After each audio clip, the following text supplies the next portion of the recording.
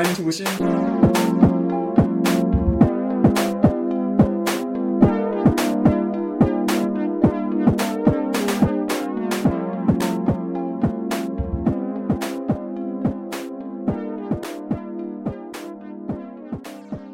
Hello, everyone. How's everyone doing today? Hopefully good. Yeah. They can't respond, Yeah, that's true. unfortunately. Yeah. I never really know. It's like third person. How are you doing, Jeremy? I'm doing good. We got a little, I don't know, I have this, I think I described it in the last one. We got this little like rickety pong table set up. Not even long enough to play pong on. No, but dude. I'm pretty sure I played like King's Cup on this like probably like a month ago at a Halloween party. Dude, this is one of the tables that you could like, you wouldn't even have to jump on it. Like you probably just sit on this and it's breaking. Oh, 100%. It can support like 50 pounds. Oh, yeah. No, the Bills Mafia is all over this. Yeah, no. We got to get those guys away from that. But I'm on the third floor of this apartment. So we got like a little flurries coming down a couple days after Thanksgiving. Dude, I'm ready. I'm ready to get the ski season started, man. Have you gone yet? I actually did yesterday. Yeah, I went on Tuesday. Did you? Where'd you go? Or Wednesday. I went to Eldora. Hey, that's where I went yesterday. Really? Yeah. Yeah. How'd you like it? Dude, it was good. Yeah. First time snowboarding out here. I'm a snowboarder. You said you're a skier. Oh yeah, I'm a skier, unfortunately. Yeah. Yeah. So we don't get along? No, well, I did go with a snowboarder yesterday. I saw him ate it a couple times, face first. You just laugh at him? Oh, 100%. Toe edge, man. I ever tell you that I taught at Granite Peak?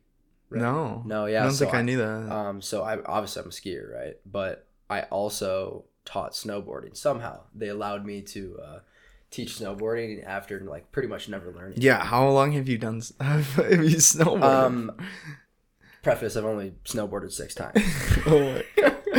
You literally know the number. Yeah, because it was just really funny because I literally just seen that South Park episode. I don't know if you've ever like seen the one with like the one skier dude. He's like, all right, little dude, like pizza to go slow, french fry to go fast. And it's like, your classic instructor. Oh gosh, bro. That's exactly my embodiment. The person that I was. That's what you were. Oh, of course. You have to do that because otherwise these people like have no idea if I'm capable of actually teaching them or not. Yeah. But so you just talk the lingo and you're in. Oh yeah. And then you're fine. Like, I mean, these kids are like 3 to 7 years old, so it's not like it's rocket science. Yeah.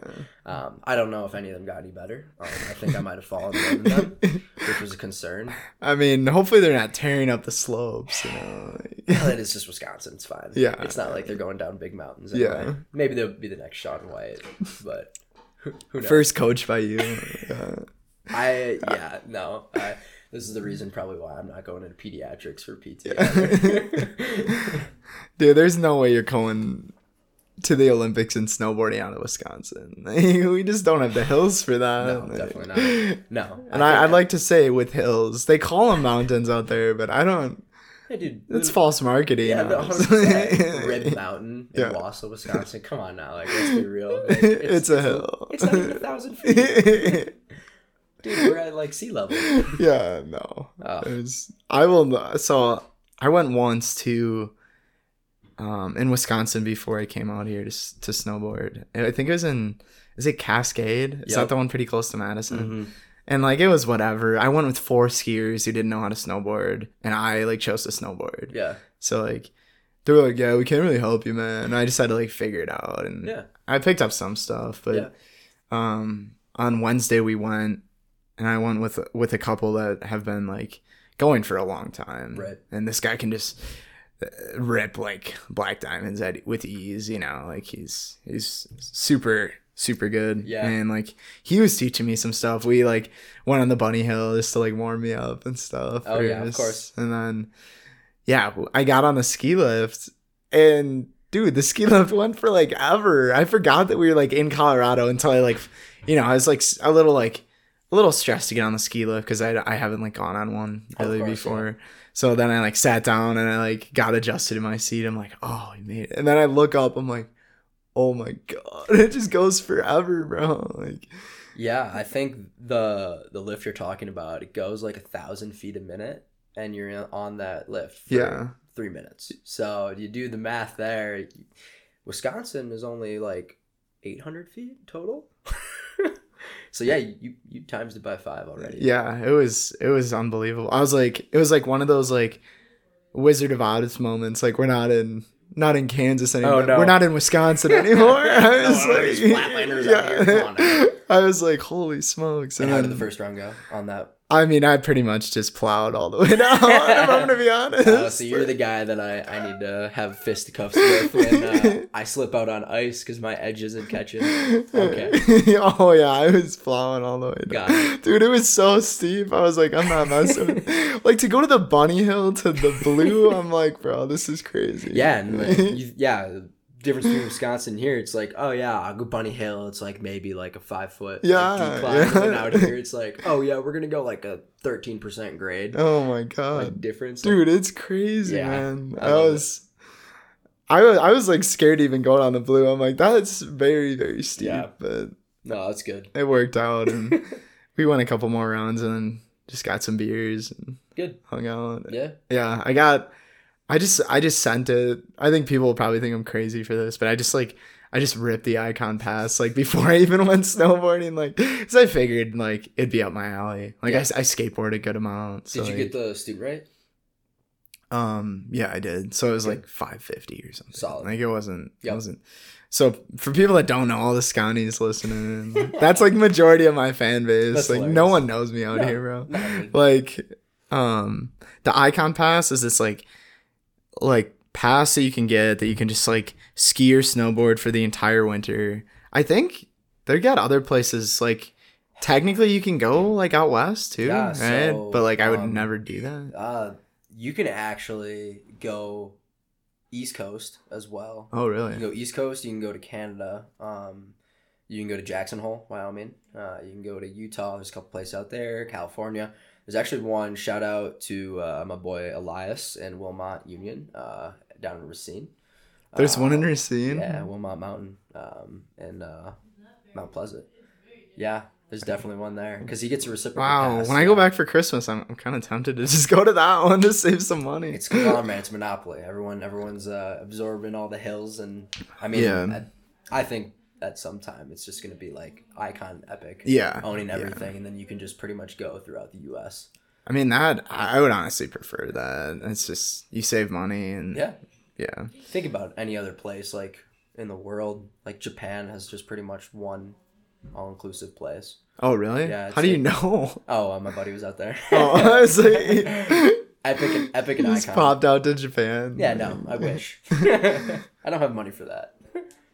But yeah, it's like, but majority of them are in Colorado, right? I mean, Colorado's just such a big, there's like 20 spots you can hit in Colorado, right? Yeah, like, most of them are free because most of the skiers and snowboarders are out here. Yeah. That's what I've heard from the people on the lifts. Now, take that with a grain of salt. Some of these people are interesting characters, but that's what I've been gathering. What do you, like, not all of them are free? Like, if I went to Racine, I'd have to pay? Yeah, so there's an upgrade that you can get as well. So I just got the baseline. Yeah, there's like the base plus, and then the full. Like you can go to Jackson Hole, you can go to I believe Snowbird, Alta, in Utah, just different places that you can upgrade to. But yeah, it's the 411 on the Icon Pass. It's better than us Midwestern folk. Yeah, you just get your little card and scan it up, and then yeah. I don't know. At least in Colorado, they're all. I think most of them are free, and they are. The beer is not free. I'll tell you that. They ran me up. Oh my god, it's expensive, bro. I mean, that's ski hills. I have a 180 on that conversation there.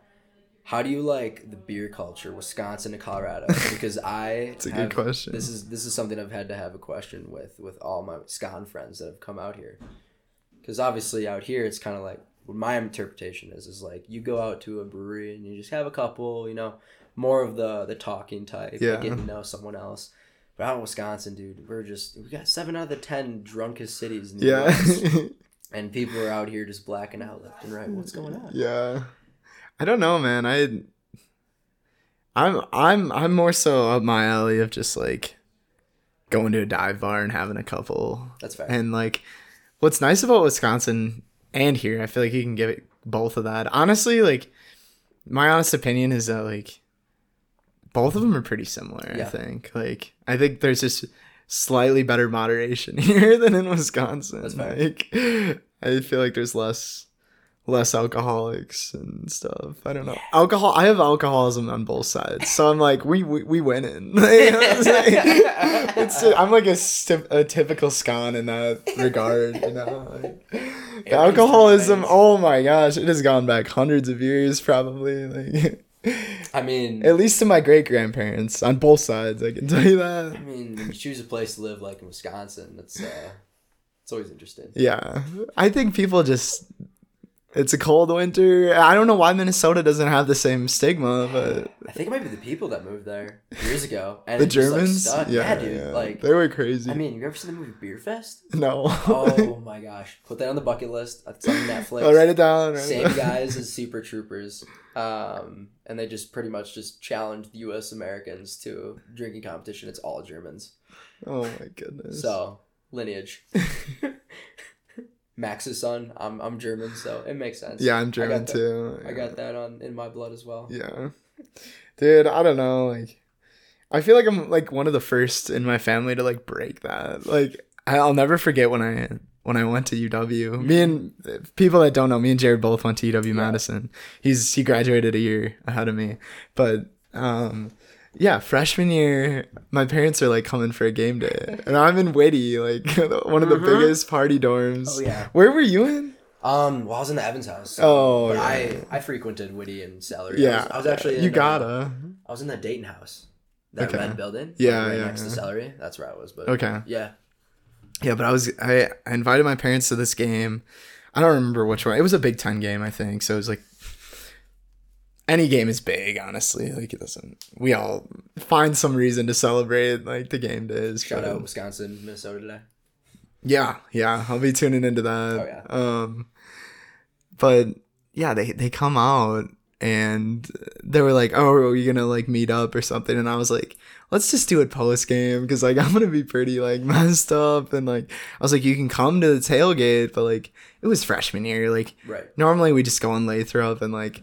Just find some random house that was selling like $5 cups and then just like slide in, you know? Yeah, man. And like my parents, like I like meet up with them after and I'm just like hammered. And my dad's like, we're worried about you. Like, are you like keeping up with your studies and stuff? Just cause like on both, like I said, like family history wise, like it was such a big deal. But like most students, you kind of, Wisconsin is, I am like fully on board of this. Like Wisconsin is the best school at the like the work hard, play hard mindset. I think 100%. Like I will have no life Monday through Wednesday. Like I will grind just so I can have like Thursday, Friday, like Saturday open to like do whatever I want. Oh yeah, for sure. It usually involves drinking. Oh, 100%. And then when you get to the senior year and you get to the senior slide, oh god, then you might go Monday, Tuesday, and then maybe it's just Monday, and then sometimes it's just like all of the days. Dude, that was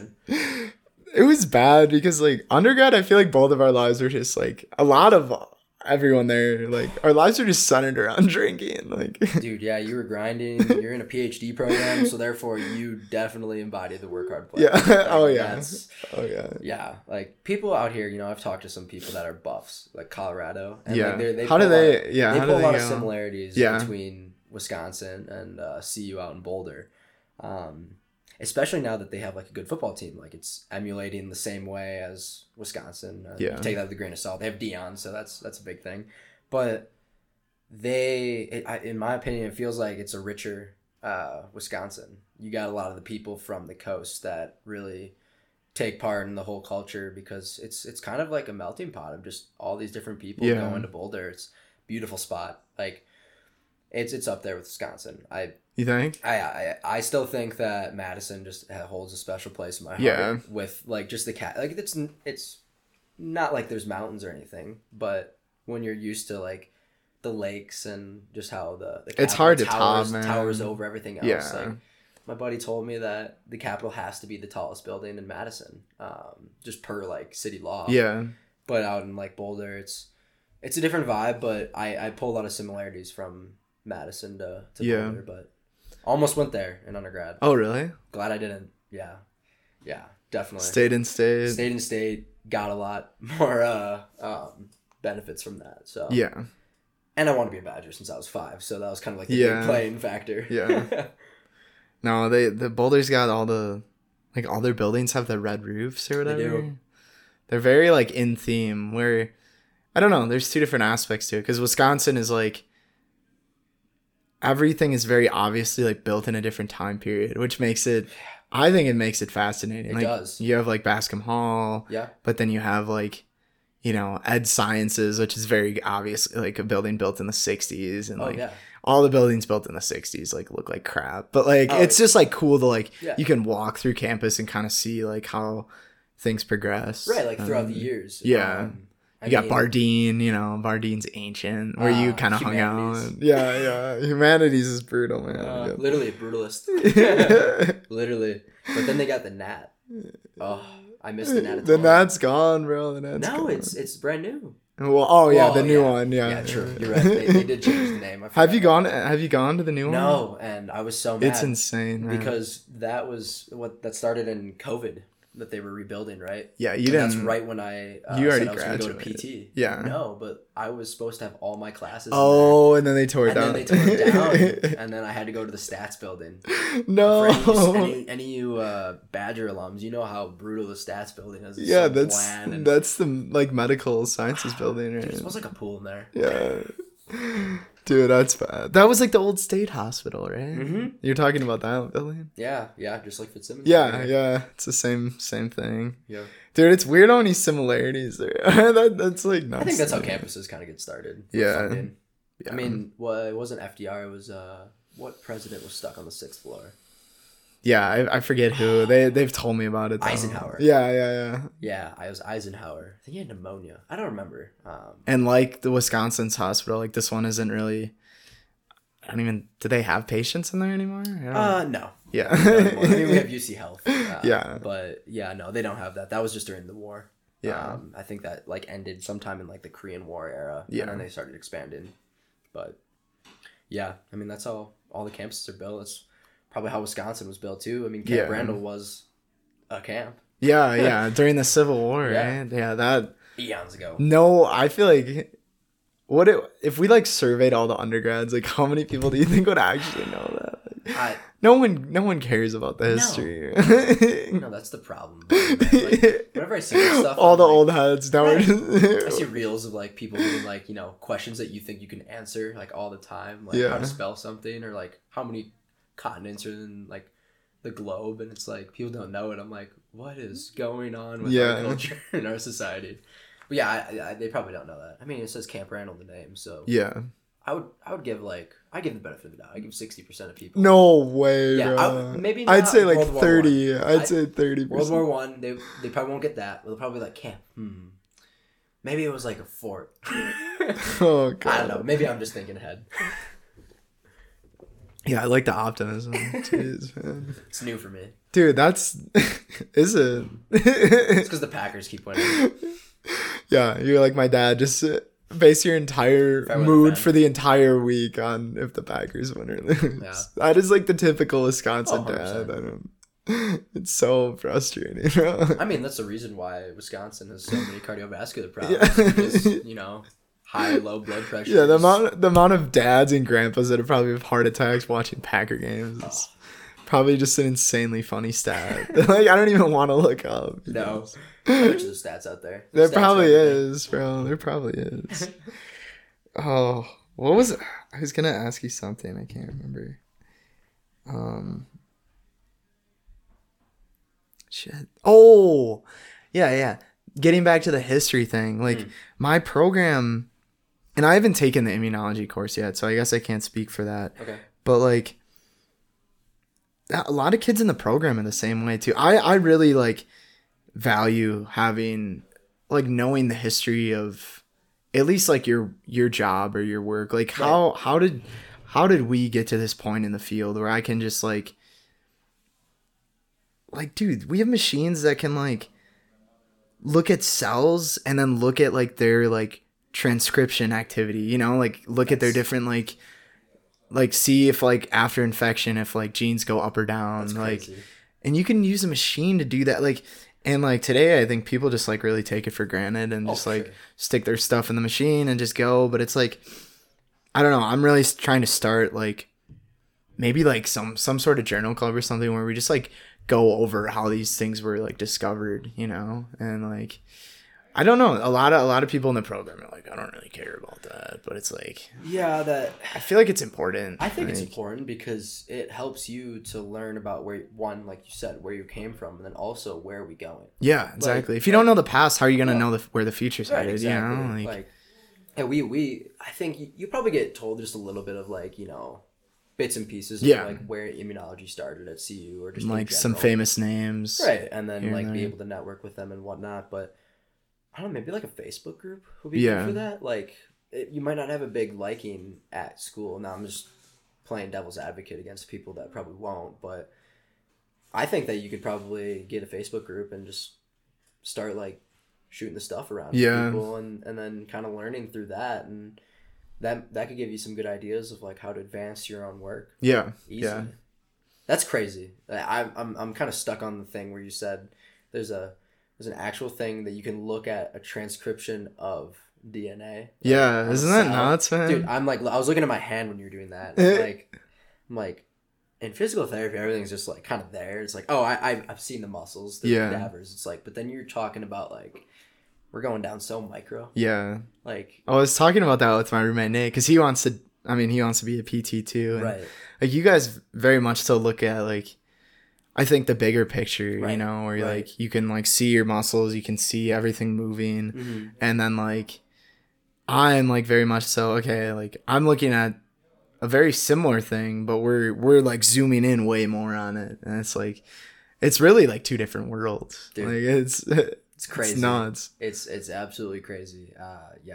And that was so funny that we were able to do a project together with the liking of immunology, and I was like, I'll do physical therapy. I don't know what cells are, man. I just know we're made of them. Yeah, that's how it all got kicked off, bro. That was so long ago, bro. I forget about that. Yeah, I always forget about the origin stories. I forgot that you were a freshman. I was a sophomore. I was too dumb to be in your class. Dude, that was what was it? Just the Gen Bio course. It was Gen Bio. Turns out I didn't actually have to end up taking that for PT school because I was still in pharmacy school at the time. Oh, you didn't? But you had to take it for farm. I had to take it for farm, and then like halfway through the semester I switched over. But hey, cheers to that because otherwise I wouldn't have met you until maybe later. We're still here. Yeah. I was like super naive because I was still a freshman and like I'd like be questioning them on some of these where they already know all the answers. Right. But I was just like...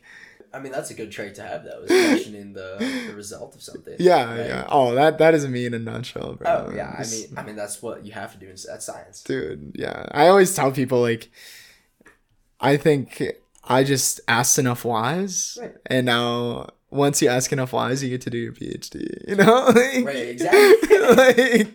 When you start your the terrible twos, you just say why, but your mom. Dude, that was me as a kid, and I was always asking that. My parents hated that. Like, hey, here you are. But it makes sense, though. It makes sense. I mean, I truly like. I don't know. For me, it's like if I can like understand something, if I can understand the reason behind why something works the way it does, like I don't even have to memorize it then, because then like. Memorization is just like you rote memorizing something and not really understanding the full picture. But if you can like understand that full picture, then it's like it's very easy to walk through like DNA replication because you know like why every step is there, you know. Exactly. And like that's always helped me like figure stuff out, I think that right there is like the perfect embodiment of what they wanted us to learn in school. Like the concepts. Oh, yeah. I mean like the overarching picture of everything. Like everything did come down to like memorization, what testing is and everything, but that's a big thing I think is a great tool to have, especially like for PT as well. It holds in every single facet of life. Like why am I able to, run a farther distance instead of like being able to do short bursts of something, or why am I able to lift more weight when I still only have X amount of muscle fibers engaged. It's just kind of like, to make sense of that really builds that big picture of how you can intricately, like, you know, fudge with things. That's cool. I mean, like, that's a cool way to look at it. That's kind of like how my philosophy is of like all of the different things that we learn about in school. But yeah, I mean, I feel like it's a good trait to have. Yeah, for sure. Because the concepts. Yeah, I feel like a lot of people would agree. Like, the why questions are also the most fun to like answer. Like, questions like that, it's like, that's a very common question that like just like an average Joe who isn't a PT might ask you. Like, it definitely, like, if you came into the clinic and like I said you had thoracic outlet syndrome and you're like, what is that? Explain it, what it is. And you're like, well, why is that happening? I'm like, well, there's different mechanisms of injury here at play, and that's what builds our fields into the strong point that they are. Like, the reason why we need to go to graduate school is like, okay, that higher thinking thought is not just rote memorization. You have memorized and understood how this mechanism of injuries is working. It could be your clavicle, it could be neurovasculature, you could be short on some like platelet count level or like something vasculature that like I would have to then refer out to you, and then that's where we build the whole healthcare system. So that's just like the fascinating part. The one part that I don't like about that though is that there's not an answer just kind of like right there on the table for you all the time, and that's the frustrating part when you work with people and patients. You want to figure it out right away, but sometimes you just can't. Like, it just comes with time and it comes with dedication. It's kind of like an investigation a little bit. I don't know. I guess the reason why I went into research was I just like, and maybe this just comes across selfish, but like, I just didn't want to listen to people's problems all day, you know? Like, it was just, I could just see how draining that would be. And like, research is, I mean, don't get me wrong, draining, but like in a very different way. And like, it requires honestly a similar pattern of thought, but just like, instead of someone's like outcome on the line or someone's like recovery on the line, for me it's just like, you know, if I let my cells go too long, like they die, you know, and it's like, it's not the end of the world, you know. Like, I think I also like that too. It's like the pressure and the bar is a lot lower, instead of like for you guys, like like if you don't give them the right treatment and stuff, like there's gonna be repercussions. Such. Exactly. Yeah, I agree with that to the most part. The one thing that I think the biggest separation between that is just in life, like the frame of reference that you have going into it. Like we all had positive exposures to where we've gotten to right now. Yeah. And I broke my elbow. I was able to get recovered, and I was like, well, I want to know how that process went internally and how they did it externally. And I think that for me, buying into it allows me to have a little bit of leeway. Like, I was in the neuro ICU a month and a half ago. And these people are motor vehicle accidents, cancer, meningitis, like the whole gambit. And it's like at your lowest moment of life. And it really, really sucks. But the thing is that my frame of mind going into it was like, I can only do so much for this person. Yeah. And I'm going to give the best problem solution. Yeah, that's a good way to look at it. I can. Yeah. Because like you said, you can burn out through it. And I think that's 100% prevalent in any one of our fields. But it's just kind of like what you bring to the table is what you're going to get out of it. Yeah. And as long as I can change the things that I can change, that's the biggest thing that I can control. Like, otherwise, then you're gonna be frustrated and like distraught. But you know, working with these people, especially, I had a lady that had literally brain surgery, and we walked the same day that she had, like 4 hours later. And I'm like thinking about it, and I'm like, you had your cranium opened up, and we're walking, and you got all these wires attached to you, and it's crazy. And like, these people are just like miraculous human beings, and it gives you that greater sense of like how powerful we are. Yeah. But I think that, it's just like big, like frame of mind, frame of reference, like kind of bias. You have implicit bias going into each one of your fields. So of course I'm going to love what I do. And of course you're going to love what you do. Yeah. We have then the biases against those things. I could never sit in front of what you do, but I respect the heck out of it. Yeah. But that's just not for me, you know? Yeah. We each have a different calling of what we want to do. Right. Philosophy Hours 101. Yeah, for real. No, that was good. That was good. I like going deep like that. Yeah. Looking into it a little more. Yeah. I was actually just, this kind of reminds me, I've been journaling since like probably around like the summer going into freshman year of college. Yeah. And like a couple nights ago, I was just bored and I like pulled out my notebooks from like freshman year and like I wanted to trace back how far it went until I was until I officially said like I wanted to like go on the PhD route. And like, dude, it was crazy. Like I think it was like early December. I was like, I have like an entry that said like, I believe like if I want to go to med school, like I can do that, you know? And then like 3 weeks later, I think it was like just like the start of like 2020. There was an entry like, I really want to get on this path of like getting my PhD in immunology. And I like said that. And this is like almost going on like 4 years ago. Yeah. And like, it's just nuts, man. I like love like having that documentation because it's just like, it's one thing I wish I would have done. Dude, it's so cool. Because when did you break your elbow? Because that's like when you kind of started, you think? Like thinking about it? Mine was freshman year of undergrad. Yeah. Playing soccer. So similar then. Yeah. I was on the farm track and I was like, oh, I knew I was going to go into science. But I didn't want, like, there was all these things like orthodontist. I could never look into people's mouths. Yeah. No, thanks. Yeah. Not a huge blood person. So I was like, well, maybe I could go into athletic training, but like at the same time, like those gruesome injuries are pretty crazy. And I don't think I would work well in that high stress environment. Then I did the same thing.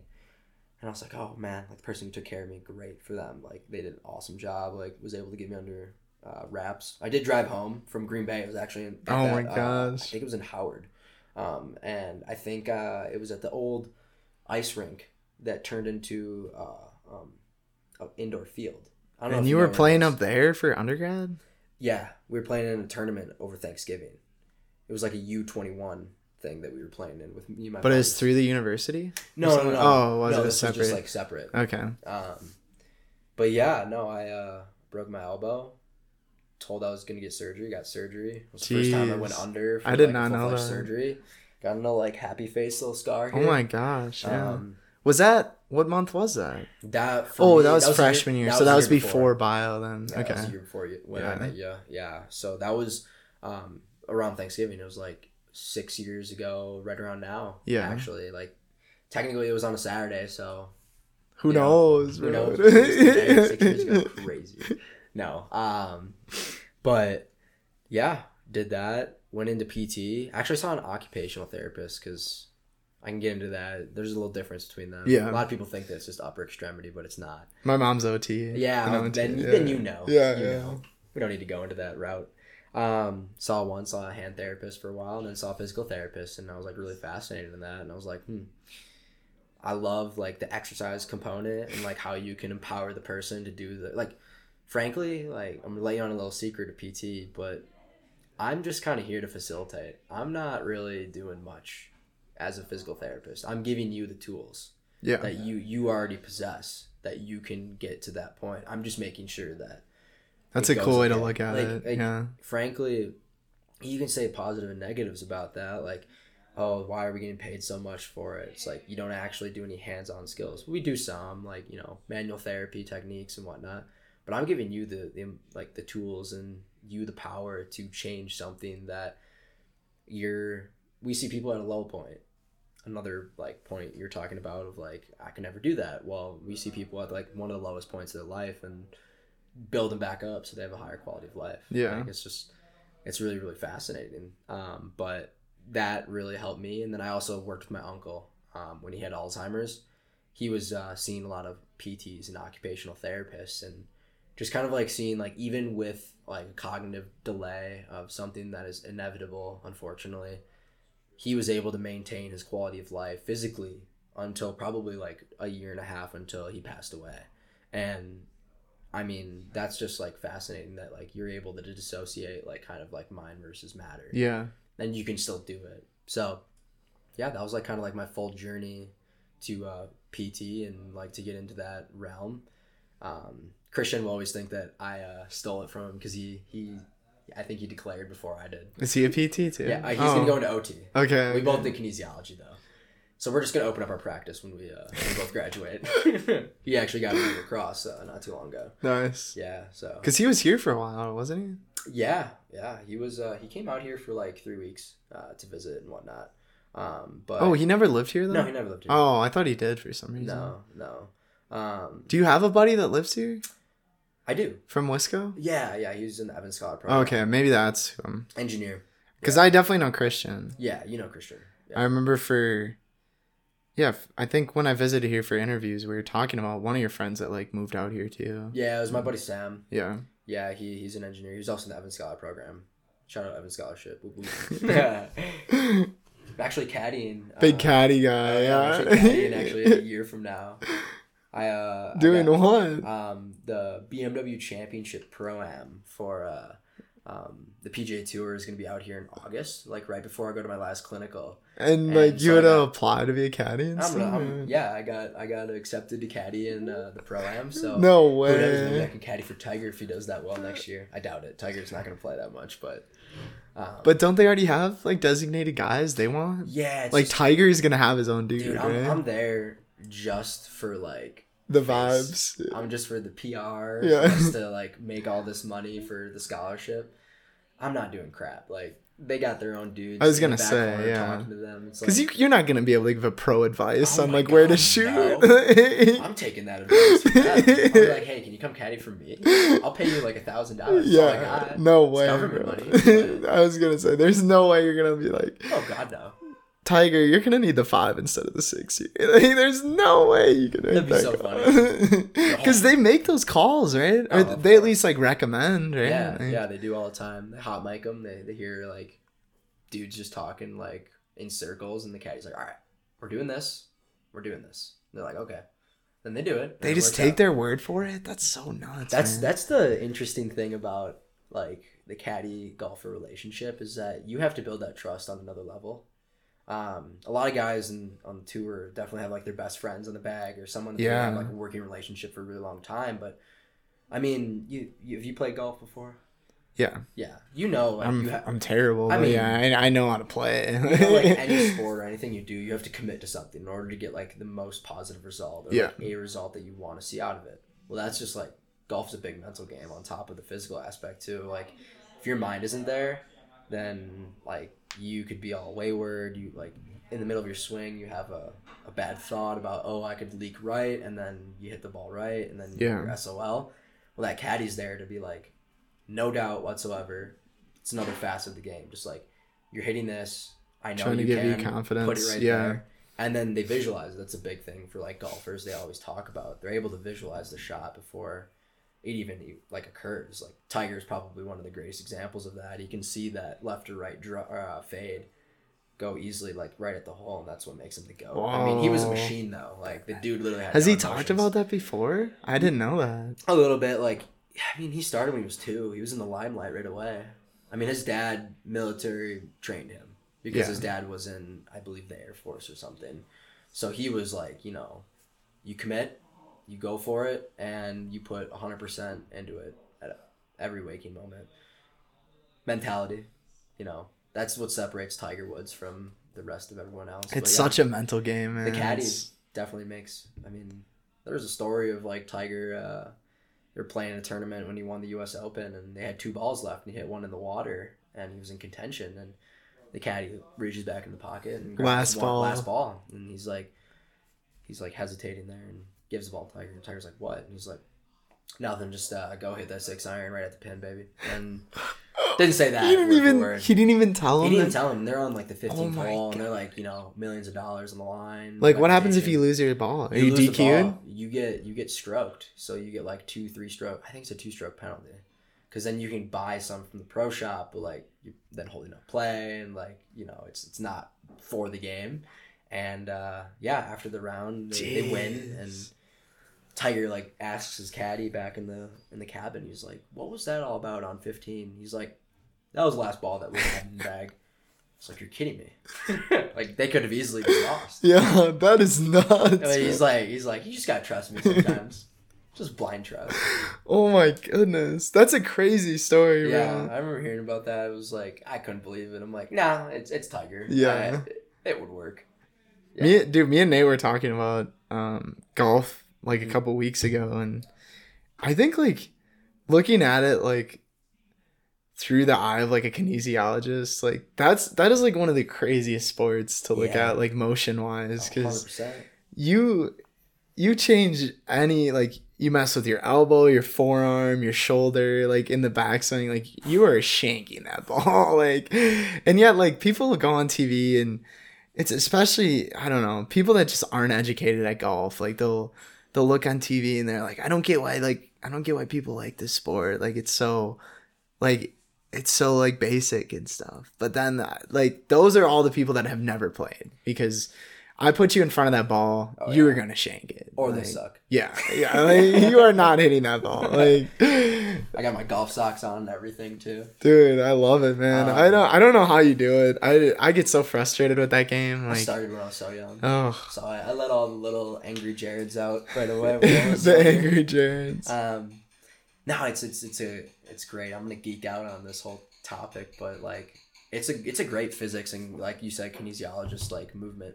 Because it's literally, it builds in your neuromuscular system. It's all about timing, because like you can change those different angles. You see, you can change everything. every single swing is different. Tiger Woods' swing is different than Phil Mickelson's swing. I mean, Phil Mickelson is known to practice off his dad. His dad was a righty, and he just mirrored his swing, and that's exactly how he learned. And it's like, what the heck's all that all about? Yeah. Or you got like John Daly. He's a 250-pound dude, but he still hits the living lights out of the ball in 1-2 majors. Like, what the heck's that all about? But yeah, I'm actually planning to get my certification to work with golfers. Oh really? Right after school. Yeah, you can work with them like pretty much based on what the movement is. You just specialize in it. It just makes you look a little bit like know what you're doing a little bit more. Yeah. So you can specialize their treatment for them. A lot of pro golfers use that too, and frankly, it's used a lot here, Florida, Arizona, where a lot of people want to play, where you can play almost year round, not with the snow, obviously, but yeah, it's fascinating. Those sports, just like, for me, like hockey is so foreign. Like, I need to learn how to skate, and then on top of it, it looks like the same exact movement pattern as golf, but yeah, that skating aspect, and shoot, I'm like a giraffe out there, dude. Like, I cannot hold my own. Being from Wisconsin, I wish I could, but yeah, I skate really, really bad. Yeah, I can't. I've never even. I guess hockey is similar in some ways, But just had a lot of hockey players play on the golf team all the time. In high school. Does it translate pretty well? Like the swing does. Yeah. I mean, your hands are like positioned a little differently, but the impact point is very similar. Can't really curl a hockey puck, but they do teach you like that wrist movement, the shoulder movement, keeping the eye on the puck, whatnot. Like the base of support is very similar when you think about it. Now you're on skates compared to you're on ground, you're stationary in golf, and you're moving in hockey, and your hands are apart. But I think there's something to be told in a lot of sports, especially, that you can translate that over very easily.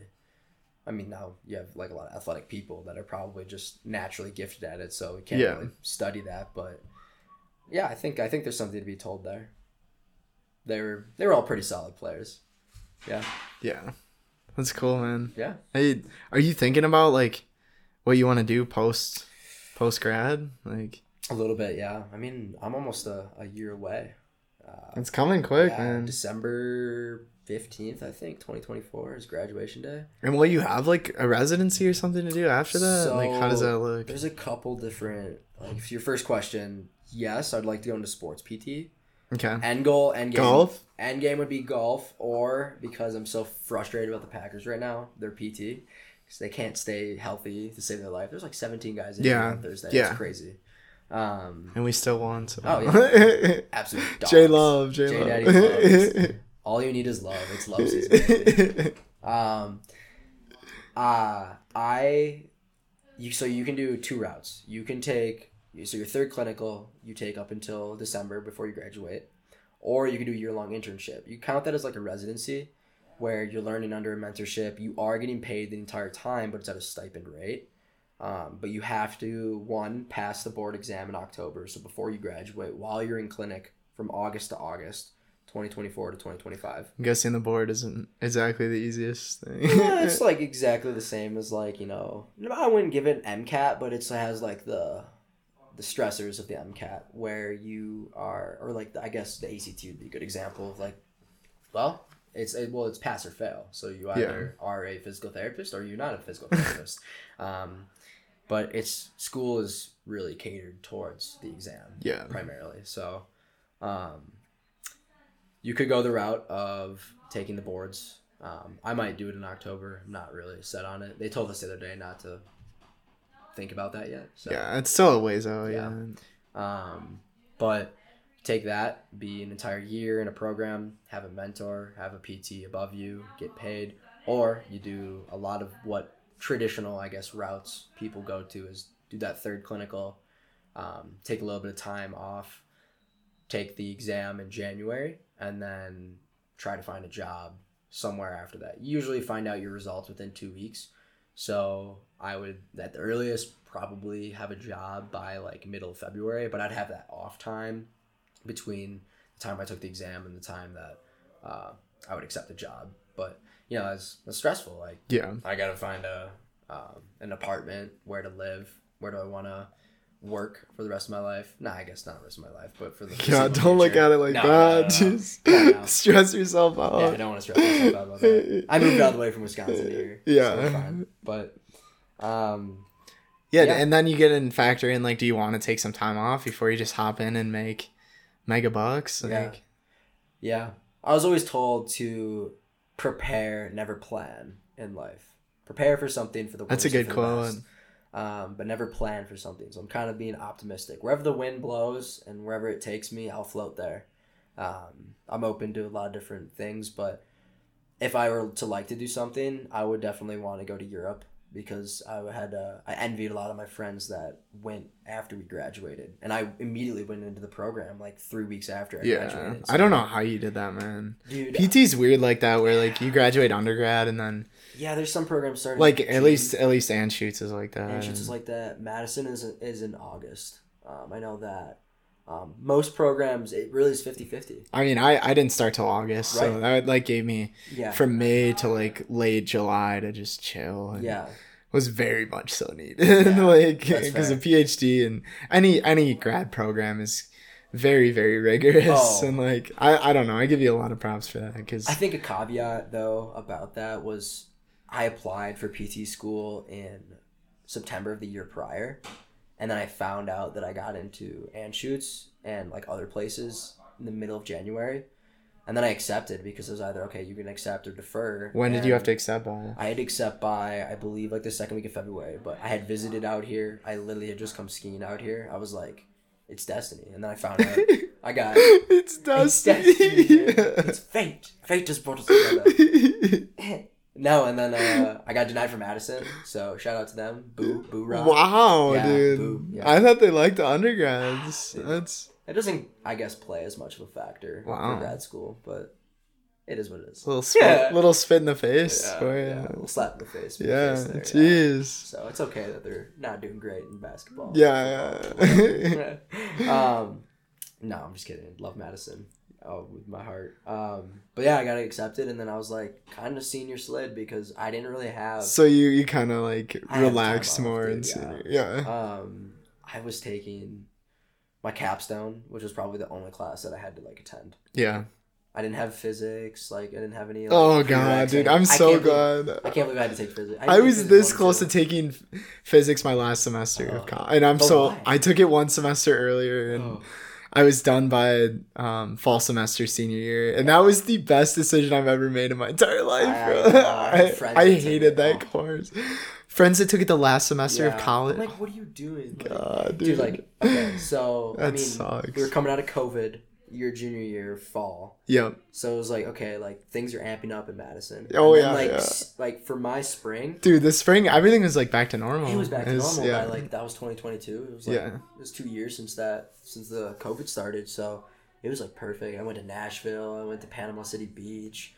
Remember going to dollar beer nights all the time. Yeah. Dude, so many KK events. Honestly, like, I mean, I wouldn't put a number on it, but I'd say I probably remember like 75% of the semester because I was drunk for the other 25%. So I mean, you were in at that point. Like, yeah, it was. I mean, yeah. The one thing I have is, I didn't know I got in until. Right. I'm trying to even. Well, I know I got in, but the deadline day for like to like commit to a PhD is like not till April, I think.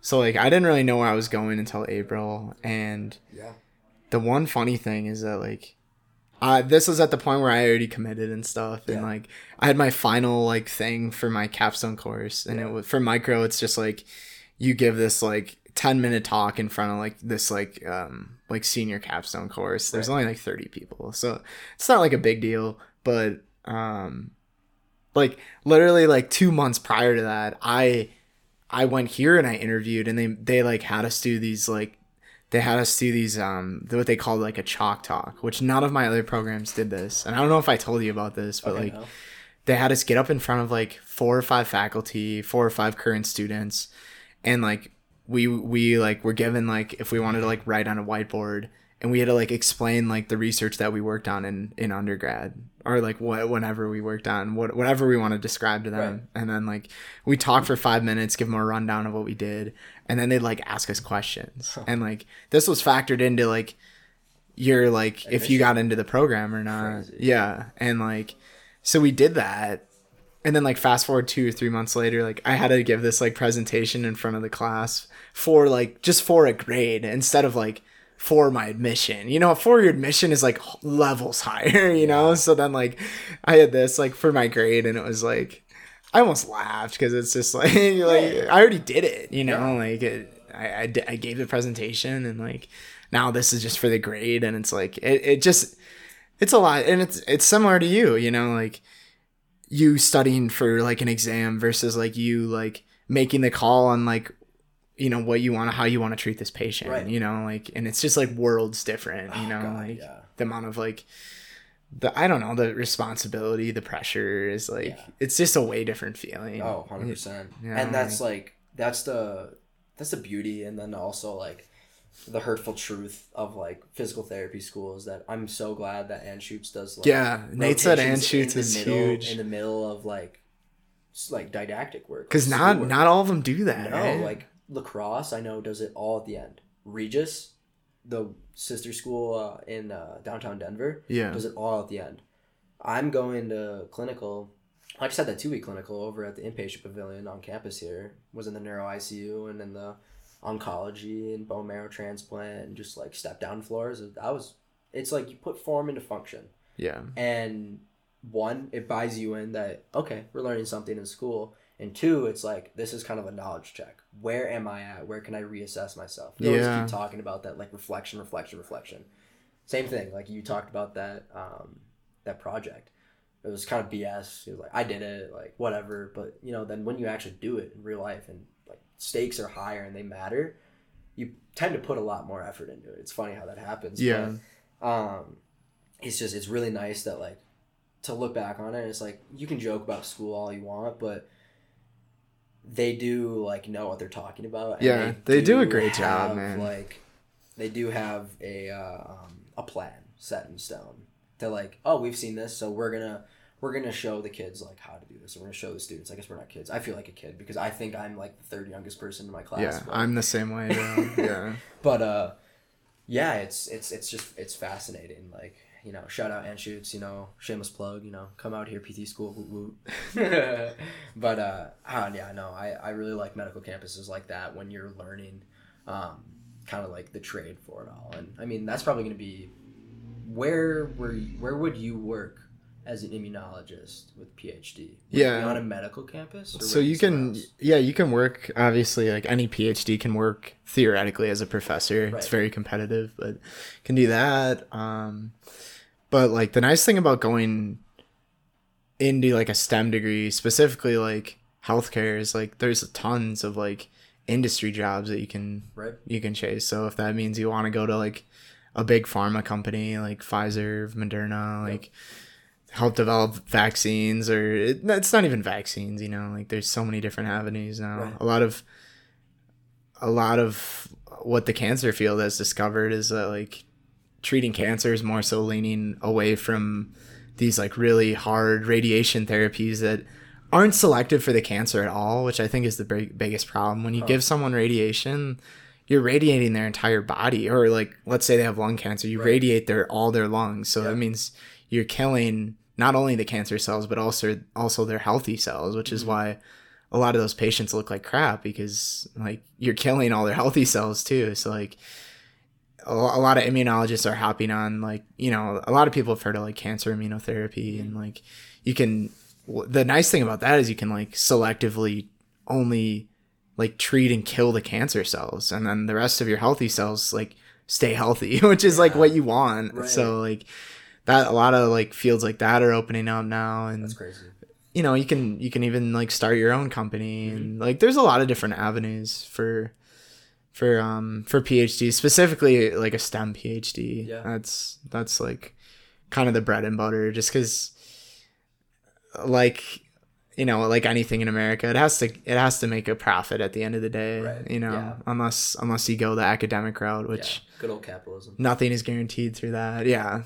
So it's like, that's kind of the rundown of that. But I wanted to talk to you about how when you came in, and maybe you don't notice this as much now, but like, did you feel like, because I like this when you go to grad school, because you really see all these different educations from everyone went to, like, in your class probably went to different like institutions. Like, right.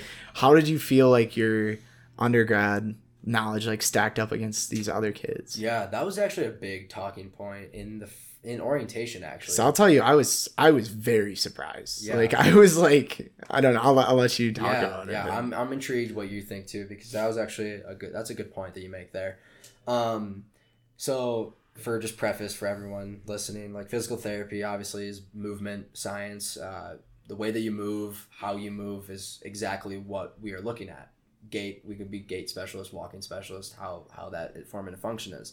So Madison curated a lot to pretty much get into physical therapy school. Like, there were kind of like, I don't know. Were you Kines? I was Kines. Okay. I don't know like how you perceive this, but I think it starts a lot with what do you choose as your major. Like mine, I could go into personal training. Cool. That's not really like that highly lucrative unless I make my own business, but I'm not like that sold on doing that myself. I'm not that much of a go-getter. But there you could also go into research. That wasn't really my bread and butter. I did a little bit of it for like a semester for like just data collecting, and it was cool, but I could just never see myself into it. Or it's like going into beyond school, and there's like physical therapy was one. So like in my mind, when I went through it, my own bias was PT school is endgame, or OT school is endgame for a kinesiology major.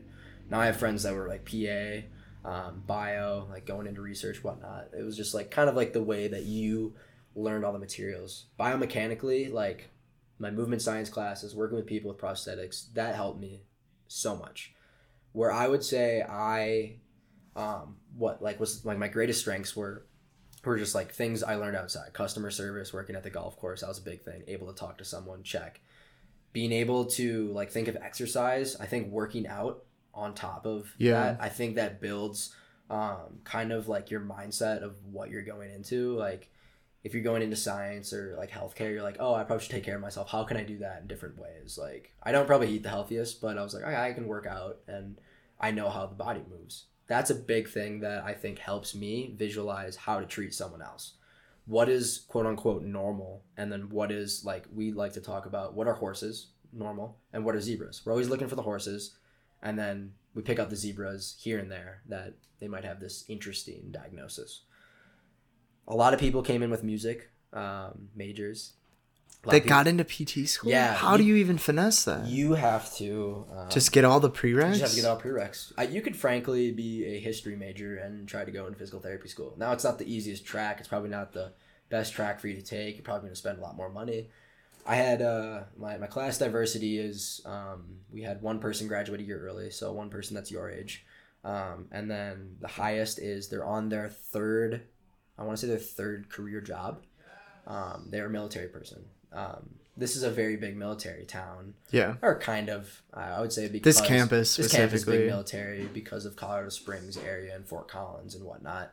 But it helps for those people because he was a medic in the Army, and then he got a business degree when he was in the Army, taking night school classes. Was an accountant, then transferred over to personal finance, and now he's like, I want to do something different. He's 40, and he's trying to become a physical therapist.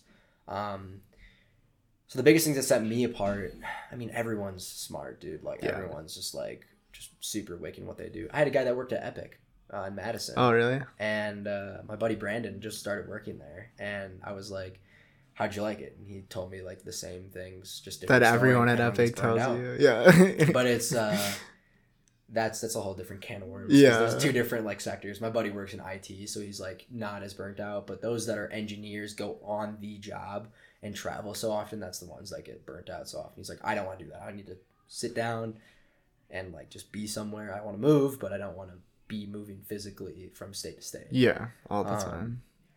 But where I lacked a lot was probably the research side. Evidence-based practice is a big thing. Now that makes sense. Like when you use something in the real world, you want to have evidence behind it. You wouldn't give someone like a vaccine without doing any research on it. You know, like it just makes sense. Like you need to have like data that shows that it's worthwhile. It's proven. And I didn't have that experience of like taking in the data. I did that for a semester, but it was just kind of like aimless Excel stuff. You're not going to get that through classes either. No. You really got to get into a lab. And then we started doing a lot of that, but that was in my second year. Like I felt strong in anatomy. COVID kind of screwed me over. We didn't have a lot of in-person cadaver labs. So that was kind of like okay.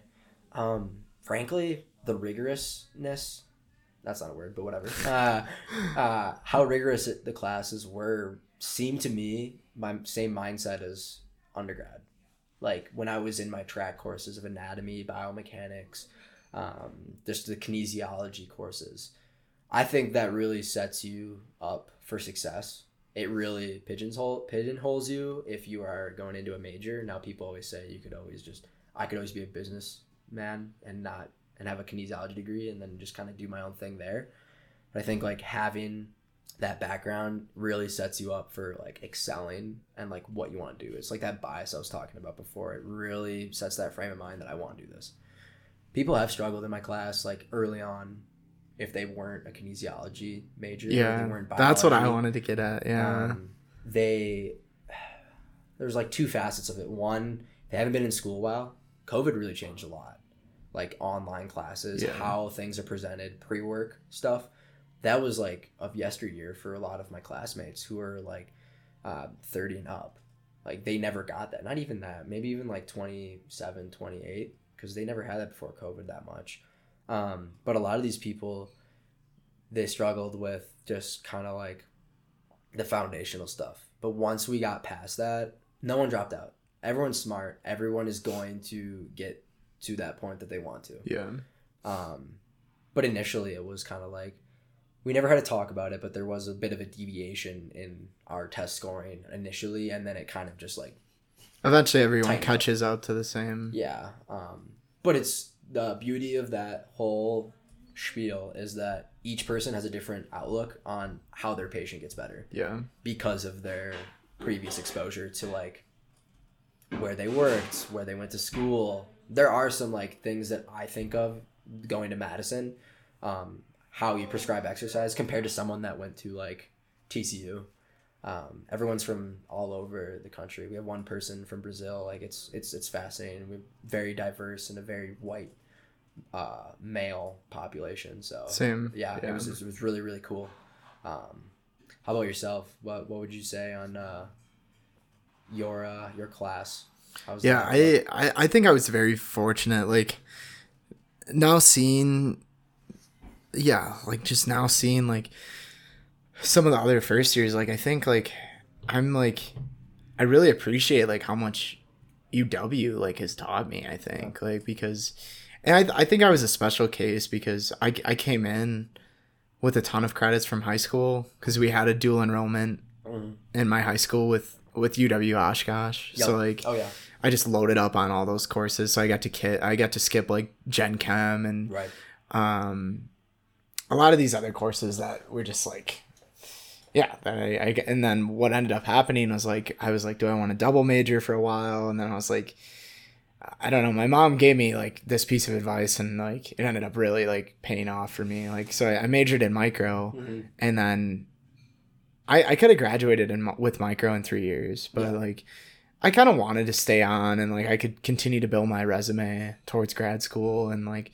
also just have like the 4-year experience, graduate with all my friends, you know. So like that like last year, like, and really starting in junior year, like in fall semester, like I took immunology, and like I didn't have to take that course. And like I ended up like taking like immunology, like pathogenic bacteriology. So we got to learn about all like the dangerous bacteria, like tetanus, and like all the different bacteria that can like used to kill you. And now we just have all these antibiotics against us that we don't really like hear much about them anymore. Right. But I took a cancer course, oncology. We learned about cancer and all the different mutations that can like lead to it. And then, my last semester I took like a virology course. So we learned about all these like different viruses and stuff. And like, and like I've been even finding a lot of people like in my program now like didn't have to take OChem. So like our first course was it was just called like, it was just a general course. They just called it core.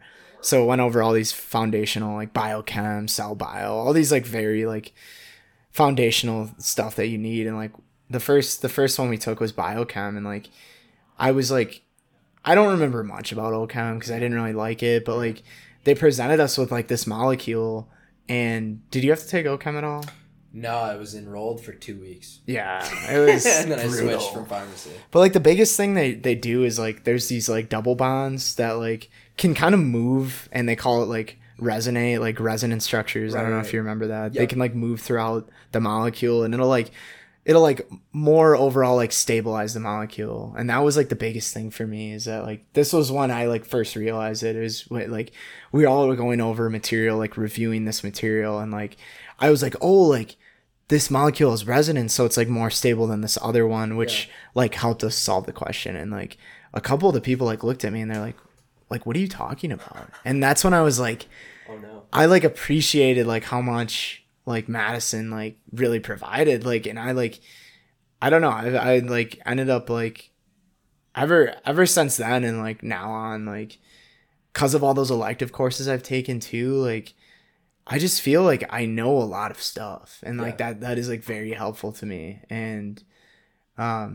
it's an immunology program, right? So like most people like focus on just the immune system, but like I'm more so interested in like classical immunology, that kind of how immunology was founded upon. Like we have this gnarly bacteria or virus that's like kind of killing the host. Like what is the immune system doing wrong that it can't kill off that? Right. And I really like to study that interaction. And like a lot of other people don't really care about that, but like, so like I know, because I studied microbiology, I know a lot about like the bugs, and like, you know, bacteria have different structures that like our cells don't. And like I've really found that like a lot of people in the program don't know this stuff. So like just like very like rudimentary bacteriology stuff they don't know, because like why would they? Like they're studying the immune system, they're not studying that. So it's like it's cool. Like I think that's when I realized like, dang, like Madison taught me all this stuff, and it's like it's been like super cool, because I can like I find myself teaching like not just the first years, but like third and fourth years, like what this stuff means, because like I took courses on it at Madison. It's just it's awesome, man. So like, now correct me if I'm wrong, you kind of like took these not accessory courses, but like these additive courses that, like instead of like double majoring or something, that really brought you a bigger picture of how everything works together. Okay, so there's a person in my class who was a behavioral therapist, and like I was talking about before, physical therapy, a lot of it is your mind. Like how you are going to get better is based on how your outlook is. Isn't that nuts, it's crazy, man? And like I feel like she has a step and a leg on everyone else, because she knows those, I mean, I don't want to say manipulative, but like she knows those ways of like how to manipulate your brain to think like, whether it's placebo or not, that you are getting better or you will get better. like to be able to guide you through like proper brain functioning, which is supposed to be like 50% of what we do physically, because your brain is part of your body.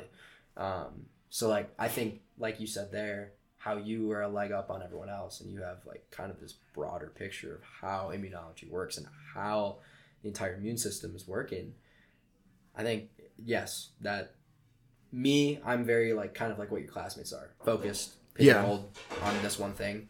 But her, she's like, I have this whole repertoire that I can just like utilize right away, and like my classmates might, you know, pick up on it eventually in their careers, but they already like know these things and can already utilize them, and their patients might get better. Like without like you even doing a study on it. And like I think that's fascinating. That's a great point you make. Like, so what can I do to facilitate the interaction between why my immune system is not working based on X, Y, and Z of different factors that someone has not already looked into? Yeah.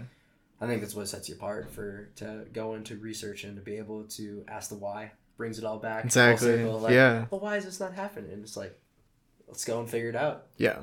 For better or for worse, if it takes me forever. I think it's fascinating. It's I keep looking at this thing you have there. Choose your own adventure. It's exactly what it is. Like, I don't want to be cliche, but that's literally what it is. It's awesome. Yeah. But like you said, it's like, for better or for worse, it gives me a different perspective on, because we all come from different places, and like, I think it's cool. It really comes out in like conversations and like, especially like our past work that we worked on. You know, I'm all host path. Like, I love how the immune system interacts with the pathogen. That's like my bread and butter. Yeah. Whereas like I have other people in the program that are like diehard like autoimmunity people. So they want to, you know, they worked in like multiple sclerosis labs and like lupus labs, and like they more so look at, okay, like why is our immune system reacting against our own tissues and stuff. And like that, like at first, like, I don't know how that would even connect with like a pathogen, but like as you begin to like interact with these people more, you start to see this overlap, and like kind of gets back to what I was saying with the history thing. Like it's important that, like, I know a PhD is like, so like you said, pigeonholed, and a lot of these professional programs are like that, but it's like, it is so fundamental, and you even said it, to like really like try different things. Like go to a neuroscience seminar, and a lot of that stuff is gonna go over your head, but like just try to grasp it, because like the more you know about these other fields that are all still a part of your body, like the more you're gonna see like,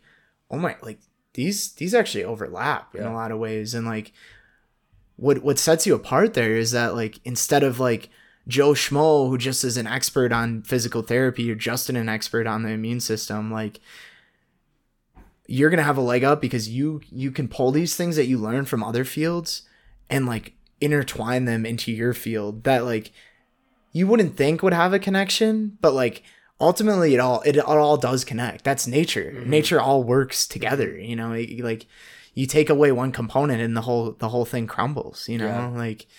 And like that's what I'm really trying to do, you know, like I think it's important to pigeonhole yourself and become an expert on your craft, you know, whatever that may be. For me, it's that interaction between the bug and the immune system, how they like fight each other. But like, I mean, who's to say once a week I don't spend an hour on the brain and looking into the brain, or like how exercise influences your outcome on a sickness or a disease, you know, like. I think it's all important, man. And, yeah. If CU Anschutz medical campus was listening to this right now, they would want us to come on every single medical tour, because this is just marketing 101. This is literally like. Well, not to bash Anschutz, but like, I think this is one of my biggest critiques, honestly, of the program. And then difference in program. Because our program is like holistic. Yeah, that dude. I think that's one of the reasons I got an interview here, because. This one was my first interview ever. Right. They had me hop on a Zoom interview during finals week of fall semester senior year. So I'm like stressing. I assumed all these interviews were going to be second semester.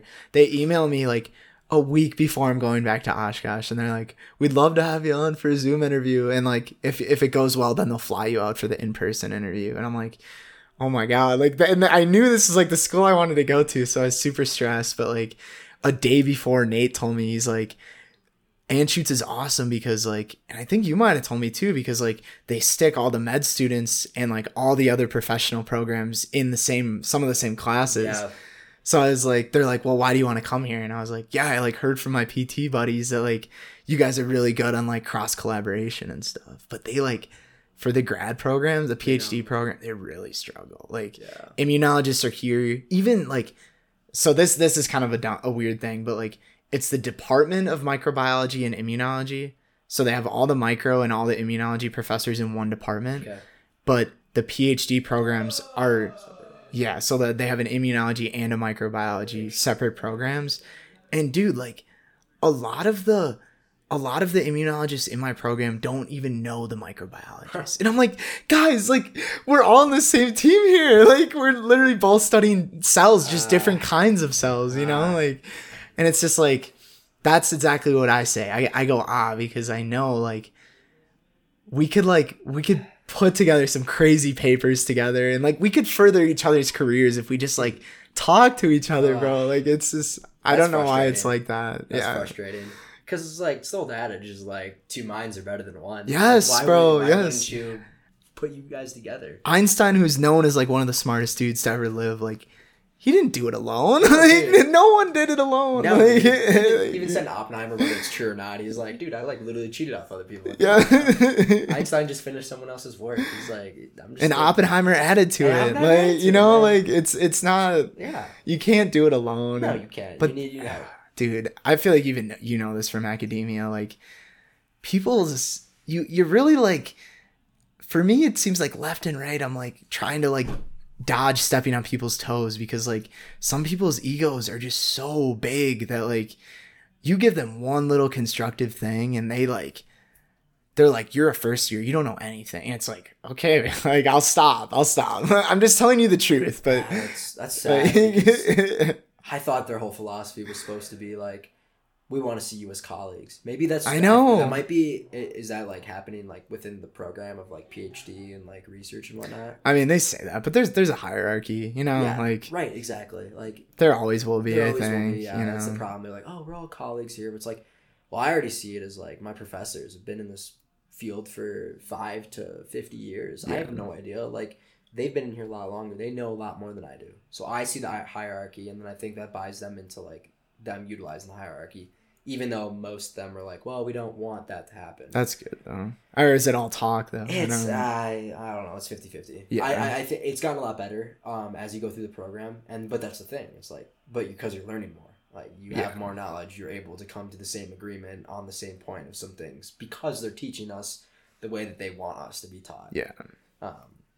There's always going to be bias to it. There is that in everything, dude. Yeah. Well, you even look at like a sport or something like golf, for example. A lot of old heads in golf, and it doesn't matter. I just use golf because we were talking about it, but a lot of old heads, like if they see like someone who like shanks it off the tee, will start laughing. It's like, why are you laughing? Like, you used to be like that. Like, shut up. Like, it's just like that. Someone dresses different. Yeah, then it becomes a fad. Yeah, and like.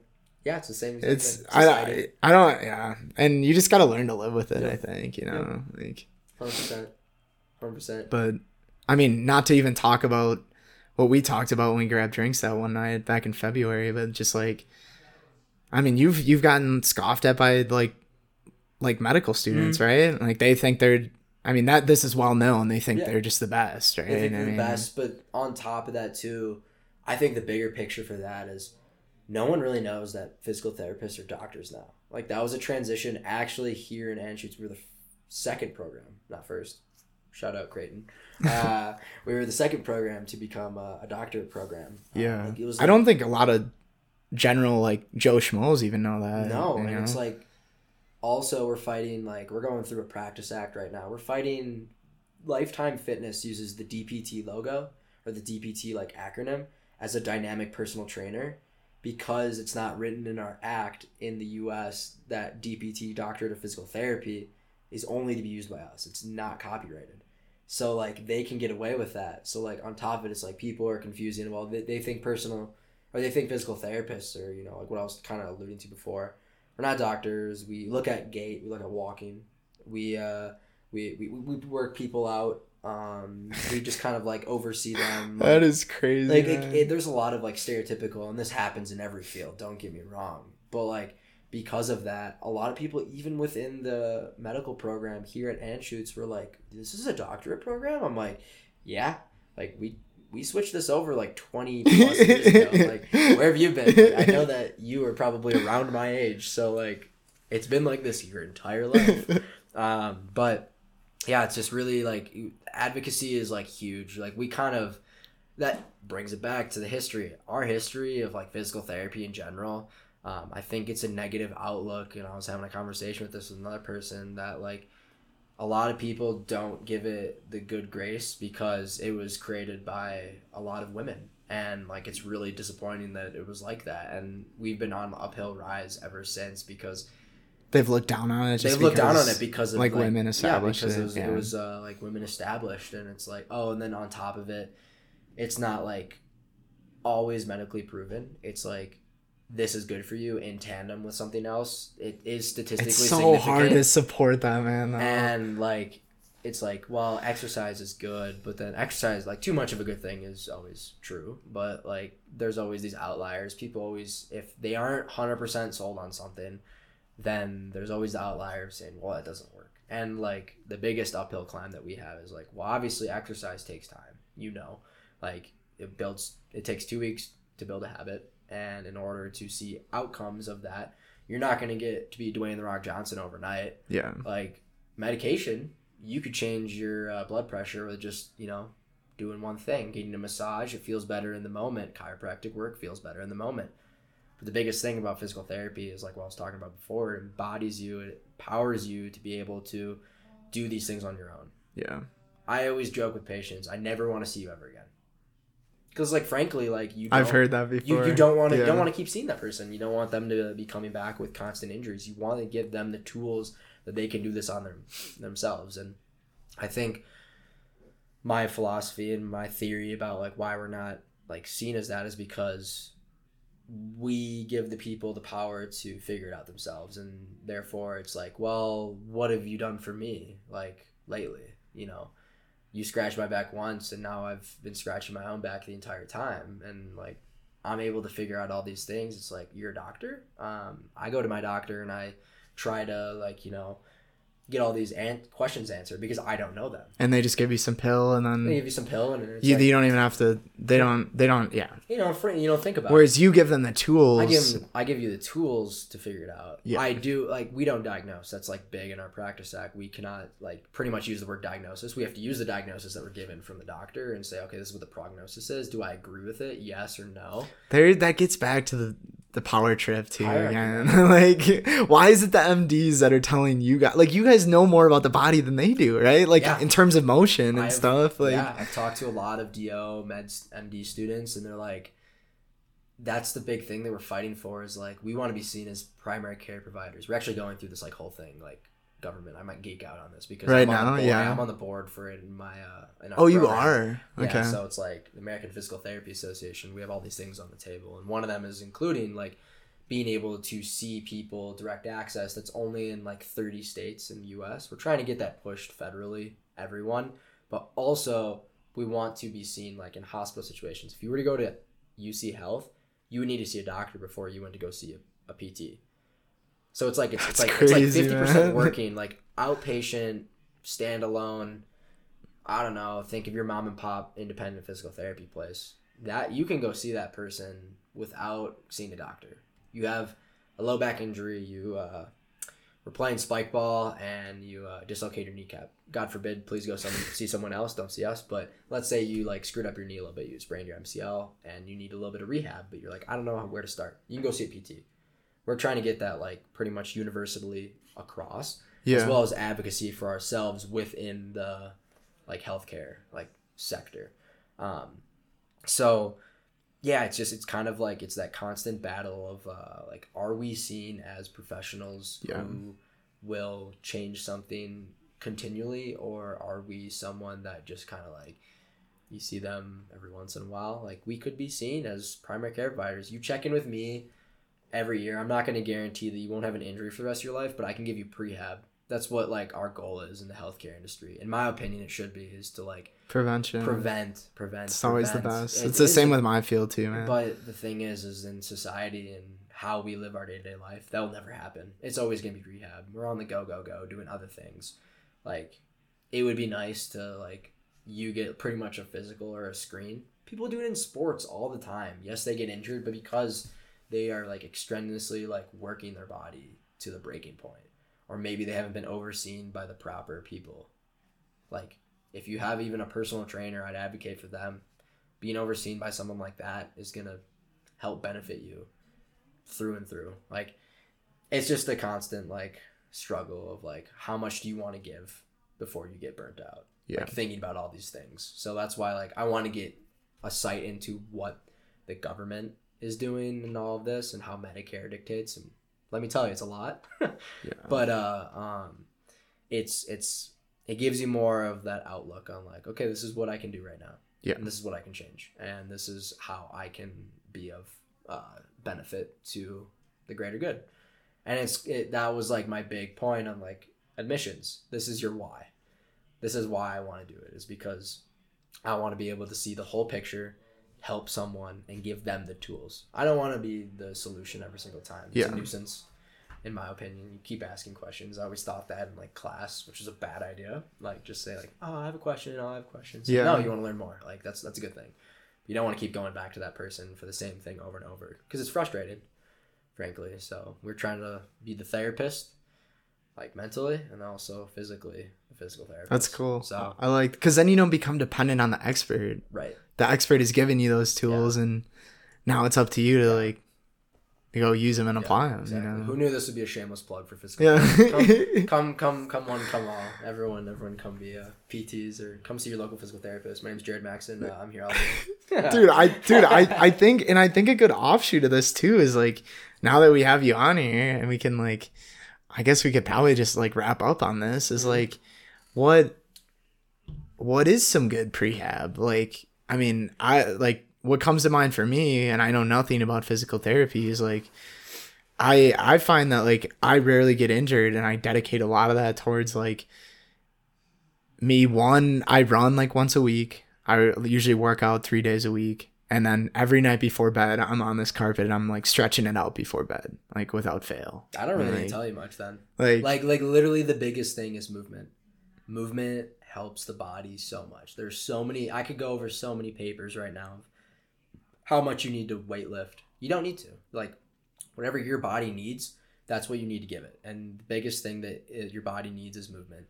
Whether that's walking, whether that's running for yourself, being cognizant of where your body's limits are is the biggest thing. You see injuries when you go too far, when you do the wrong thing. Well, in order to prevent that, you work on that. So let's say you want to run. So I'm going to work on running. So therefore you are preventing an injury and you are maybe taking it 50%. You're working up to it. Maybe not, it doesn't feel like totally like, I don't know, fulfilling for you to be able to like go 100% all the time because you want to put your own all of your effort in, but you should be able to work up to that 50 to 75%. Pretty much if you're just cognizant of the things of like getting good sleep, taking care of your body, making sure it gets movement, making sure that it stretches, making sure that it rests whenever you need to, and then eating right. I can't really say much about it because we don't really have much of a platform to, but if you're drinking enough water, cheers to that. Yeah. If you're like limiting your caffeine, if you are sleeping well, if you are eating right, what your body needs, that's like the biggest thing to prevent injury and to see us. And then also on top of it, like you could also get an ergonomics like assessment done for like work. That's like a big thing like people don't really think about like too often. You have a standing desk here, that's perfect. That's exactly what we want to see because it puts you in that right body posture. And we were just with the dental students not too long ago. I mean, if you think of a dentist, their neck's cranked over. They're always looking over the patient. Looking over. Yeah. They got the like long glasses that they're looking up and down. People with bifocals, same exact thing. Your neck posture, the two biggest injury points of a human is your neck and your back, which is all connected to the spine. And if you move, there's a thing called regional interdependence. And my friends are going to love this because this is literally like the buzzword of physical therapy school. Regional independence? Regional interdependence. Interdependence, okay. So if you think about it, everything's connected to your spine.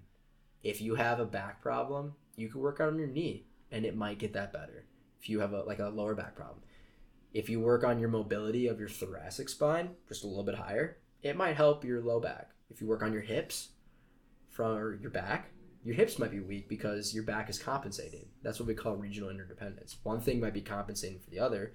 If you get everything under wraps of mobility and stability and taking care of that, there you are, you're golden. You're set to go. I can't say that you're never going to get injured. I wish that was the case. I'm not going to change anything anatomically, but what I can do is give you the tools to be able to take care of all of those different spheres and then be able to say, okay, well, I have a neck problem. I need to work on my shoulder strength, or maybe need to work on my posture or something like that. There's always different things. So like seeing a PT about that, preventing those things, educating is literally like the 50% of what we do. I would sit you down. Have you been to a physical therapist ever, Jeremy? No. How a normal PT appointment goes is you walk in, see the PT, give them their life, your life story of this is where I am up to this point. This is I have, let's say, since you're a runner, I have plantar fasciitis on my foot, and I've been running, and this starts to happen 5 miles in, and I just I can't push through it, but I try to get my 7-8 miles. Yeah. And then it just bothers me the rest of the day, and then it goes away after a while, and I work on it a little bit. Well, that right there, you telling me all those things, that helps me to figure out where I need to go. And if we can prevent that from occurring, being mindful of those things, it might do you some good. So that's kind of always my 411 that I like to rely on, is that person is exactly what they have all the tools. They just can utilize them. But again, downfall and the caveat is it costs quite a bit, and it's a lot. Physical therapists aren't always covered by insurance, so seeing me is a lot more expensive than seeing Joe next door or a personal trainer that you pay every month. So that's the one problem. We're at the mercy of insurance. Yeah. Like most healthcare people. Yeah. I guess in looking at it from your standpoint, I guess one thing that comes to mind here is okay, I know I'm going to be doing a new form of exercise, and that's going to be snowboarding. Not in the aspect of me getting run over by someone, I can't prevent that from happening, but happened to me yesterday. Did it? Yeah. I feel like it's bound to happen to me, and I'm just going to have to eat it.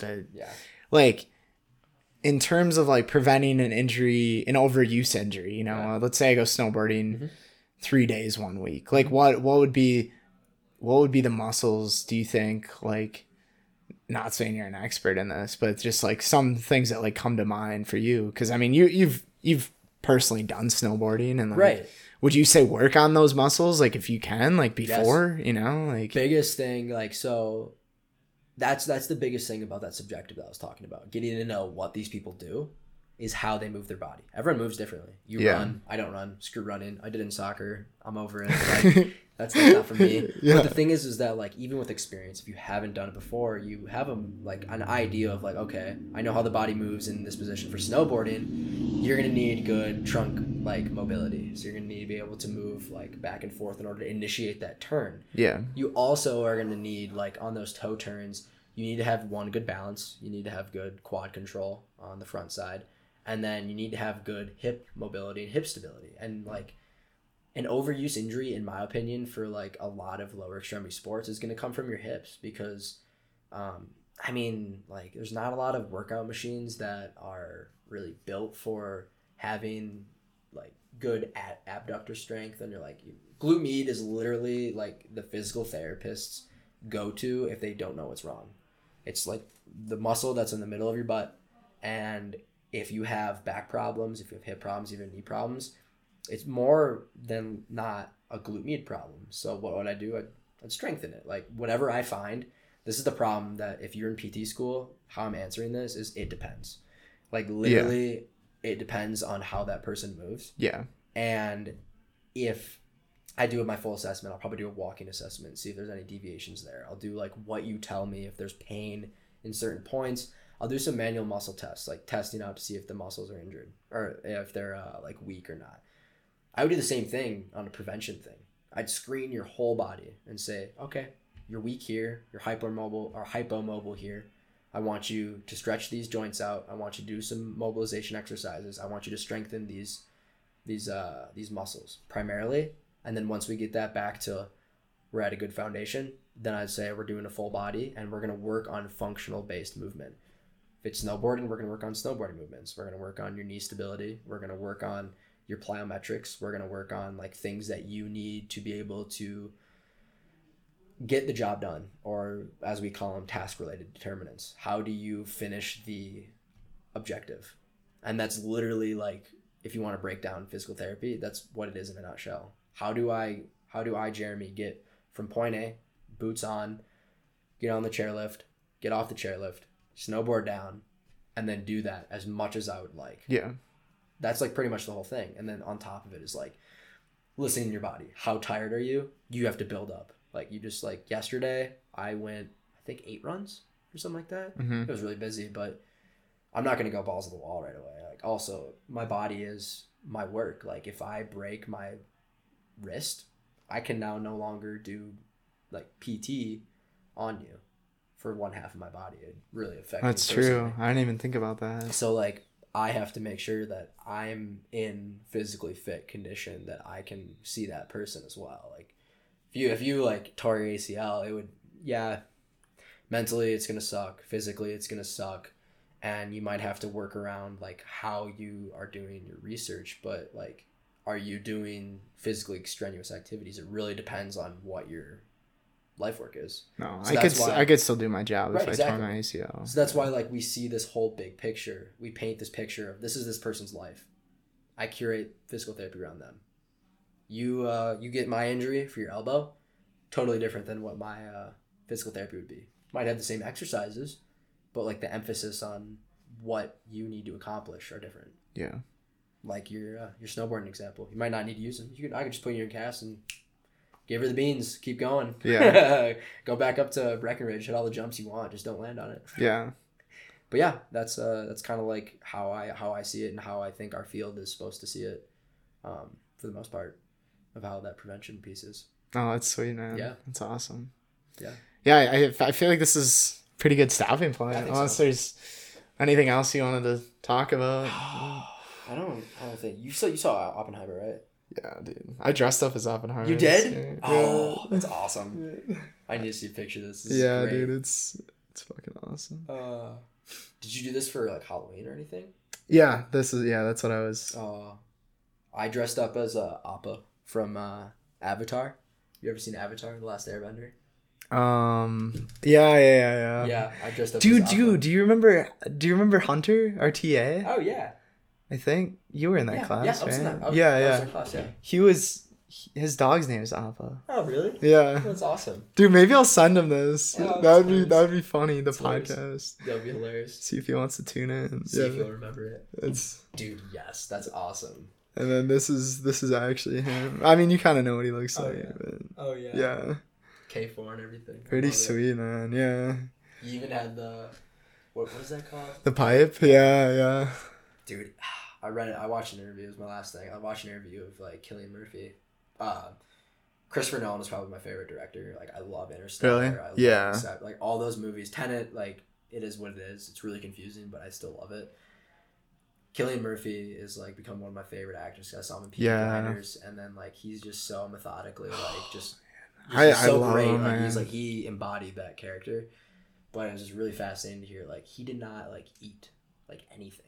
Because Oppenheimer was like skinny, super skinny, didn't eat, and like I remember watching the interview before they went on strike, and they're like, we'd ask him to go out for dinner, and he wouldn't come, because he's like so methodically. That's so cool, man. It's like people like that, like Heath Ledger, another one, like the Joker, like dude locked himself in the hotel for like, I think a month or two during like filming, didn't see anyone. I mean that's dedication. Rest in peace, my boy. He played the Joker. I don't know if you ever saw the Dark Knight. You're talking. I was talking about. I thought I was like, didn't Joaquin Phoenix play him? He did, yeah. Who also did like I just saw him in theaters with Napoleon Bonaparte. Dude, you saw that movie? Yeah, I saw Napoleon. Such a I took AP Euro in high school, yeah. So like I was like, oh my, like Congress of Vienna, like all this stuff was like coming back, and I was like, Sam, that was awesome. They kind of like. honestly though, they kind of like shed him in a pretty bad light, I feel like. Oh, 100%. Like, and yes, he led a lot of people to die and stuff, but like they did show that one scene of him just being like, I'm not gonna like spoil it, but being like, just he is to a lot of people, I think a lot of historians, known as like one of the masters of the battlefield. Oh, 100%. And like I don't think they did like a great job. Like, no. And like they didn't show that he literally like during his reign he took over like most of Europe, and that's like not because like they had all these. I mean, they did have a lot of troops, but like he was great at like knowing where the troops needed to be and like taking over countries and stuff. You know, I agree with you. Like without too many spoilers, they didn't really show that at all. Yeah, they really emphasized on his relationship with Josephine. Yeah, which I never even learned about in high school. I mean, that wasn't even her name. That's what. Oh, really? Apparently, I did. Dude, I went home, went to YouTube. Yeah, dude, I love my history, man. So I was like, started watching. So I did the same thing for Oppenheimer. I was like,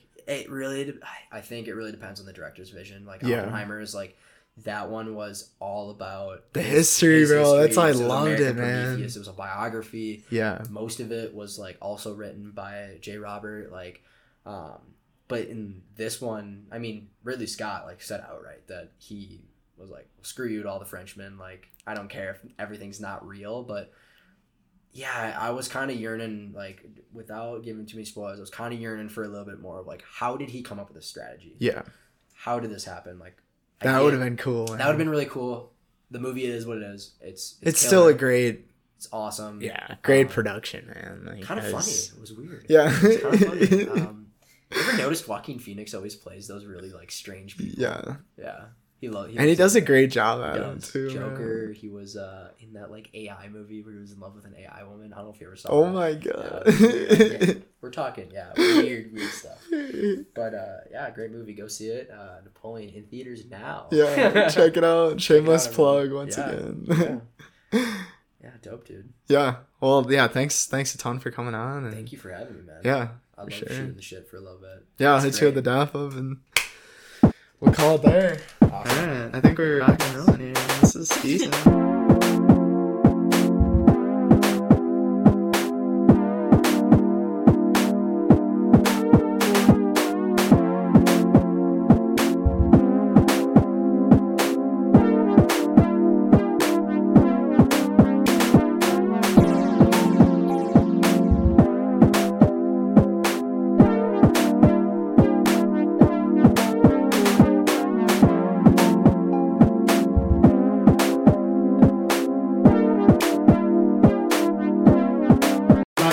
Intuition.